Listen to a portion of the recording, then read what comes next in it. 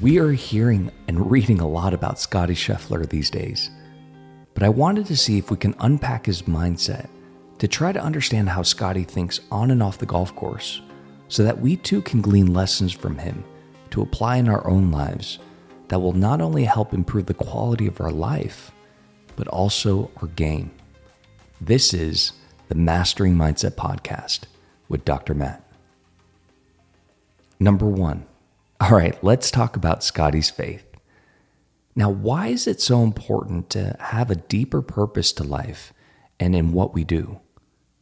How does connecting with something bigger than us allow us to play and think more freely and better during the most stressful and pressure-filled moments of our lives? You see, in 1995, Bob Buford wrote a book called Halftime, and he popularized this concept of moving from success to significance.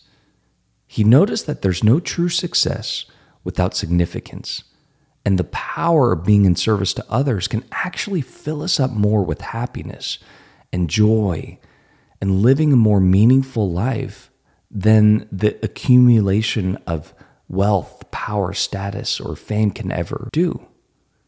In fact, there was this palliative caregiver named Bronnie Ware, and she spent many years at the bedside of literally those who were dying on their deathbed.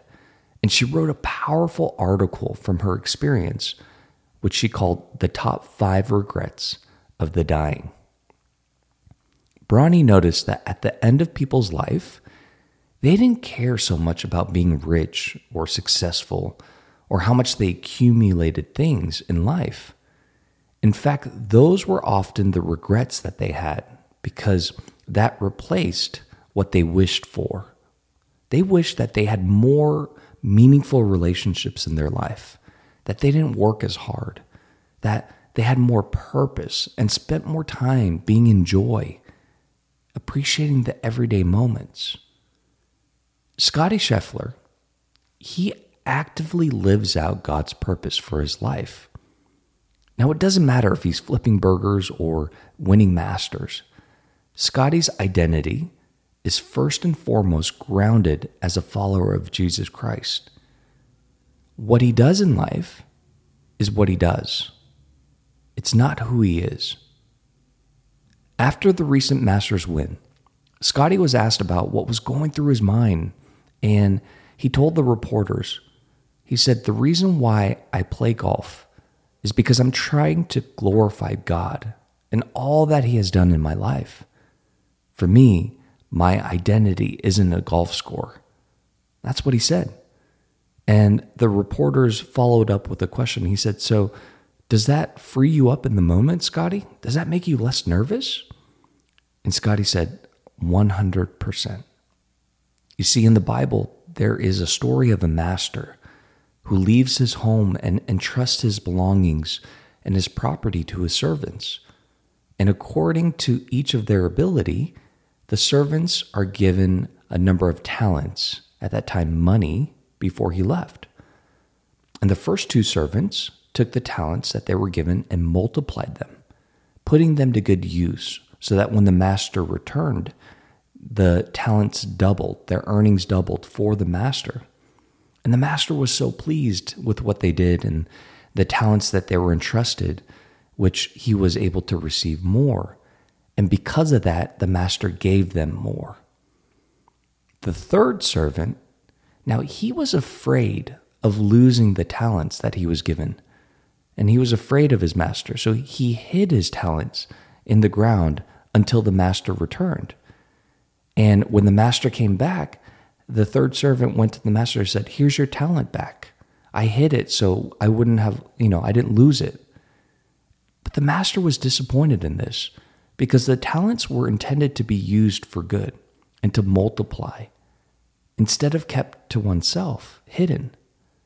The moral of the story here is that when we have a God-given gift, it's our duty to do everything we can to cultivate this gift so that it becomes a blessing not only to God, but also to the world and others, to be in service of others.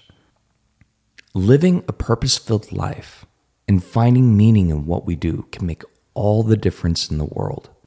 Don't wait around until you're at the top of your career or in your field, or later in life to live a flourishing, more meaningful life. Instead, start now and put serious thought into what will make your life more meaningful, more joyful, and fulfilled. All right, number 2, get off the hedonic treadmill. What often happens is that people say to themselves, I'll be happy when ... You can fill in the blank with whatever you want here. I'll be happy when I win a major. I'll be happy when I finally win that golf tournament. I'll be happy when I finally get a full scholarship to college. We often think that when we finally achieve the goal, then we'll be happy, right? But if you've ever experienced this and actually finally win or achieve that goal that you've always wanted, we may experience a short burst of temporary happiness, but it's short. And right after that, we return to our set point of happiness, which is probably whatever we felt before we achieved this goal. And then we look for the next fix, whatever that might be in the future. And subconsciously, when we're chasing after this happiness, we're telling ourselves that we're not happy now, that I will be happy when, and defer our happiness to some future event. This is called the hedonic treadmill, and we mistakenly pursue happiness in external things, which never works, because in the end, it doesn't last. Before we know it, we're back to where we started, unhappy and searching for the next fix to make us happy in the future. Like Scotty and how he set mantras throughout the Masters, instead of waiting until he won the tournament to be happy, he chose to be happy regardless of the results, with where he was currently at, whether he won or not. Instead, he focused on his identity as much more than a golfer or the results of his golf by appreciating his family, his friends, his faith, and cultivated this attitude of gratitude. I know it sounds cheesy, but it's true. When you do this, you begin to hunt for the good stuff in your life right now. And this is what psychologists call benefit finding. It's to find the beauty and the joy in everyday life. Number 3, surround yourself with a great supportive team. Scotty had a very specific request in looking for a caddy. He wanted someone who he could share his faith with and talk about faith both on and off the golf course. Ted Scott, Scotty's caddy, has caddied on the PGA Tour for over 21 years, and he was a longtime caddy for Bubba Watson. He is a strong Christian with very strong values, and he keeps things lighthearted. If you just watch his Instagram feeds, Ted Scott, and he's a jokester. I mean, his personality with the combination of his strong faith is exactly what Scotty Scheffler was looking for, is what he wanted and needed.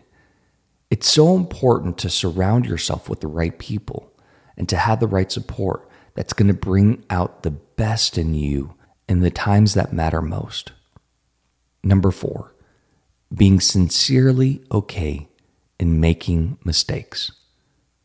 In various interviews throughout this past week, Scotty said on multiple occasions that whatever he does is what he does. It's not who he is. And because of that, he's able to fully accept himself in spite all the mistakes that he might make, because he knows who he is separate from what he does. The morning of the final round of the Masters, Scotty wrote himself a personal handwritten note on a 3x5 card. On this note, he wrote, "If I win this golf tournament, it will change my life on the golf course, but it won't change my personal life at home.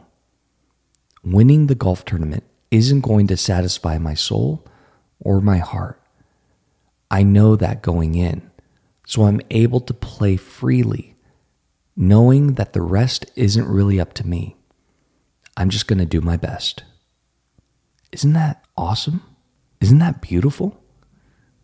It would be so great if all of us, including myself, are able to write a personal handwritten note to ourselves and read it in the morning of a big event, just like what Scotty did to remind himself of what really matters in life.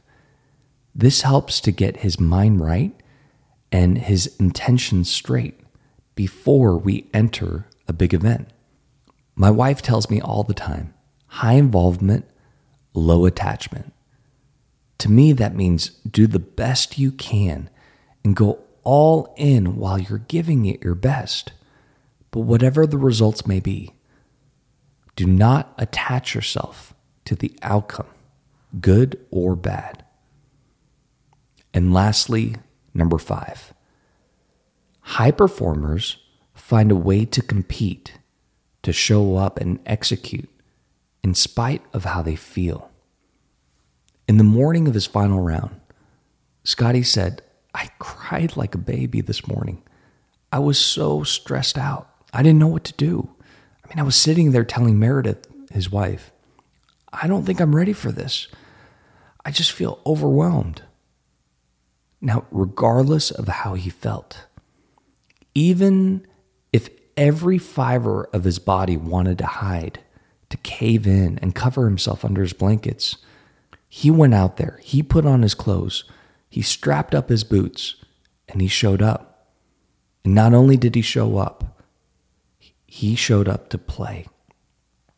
He trusted his process. He trusted his training. He's trusted himself, his team, and his higher purpose and what he was about to do in this career-defining moment. He did not trust his feelings.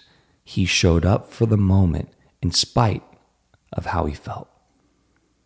Even as the world's number one golfer, we will get overwhelmed by our feelings and our thoughts at times. We'll feel fear, we will worry, and we'll even occasionally have emotional breakdowns. But the difference between a world's number one player versus the rest of us is that even though they might feel all these feelings, they still show up.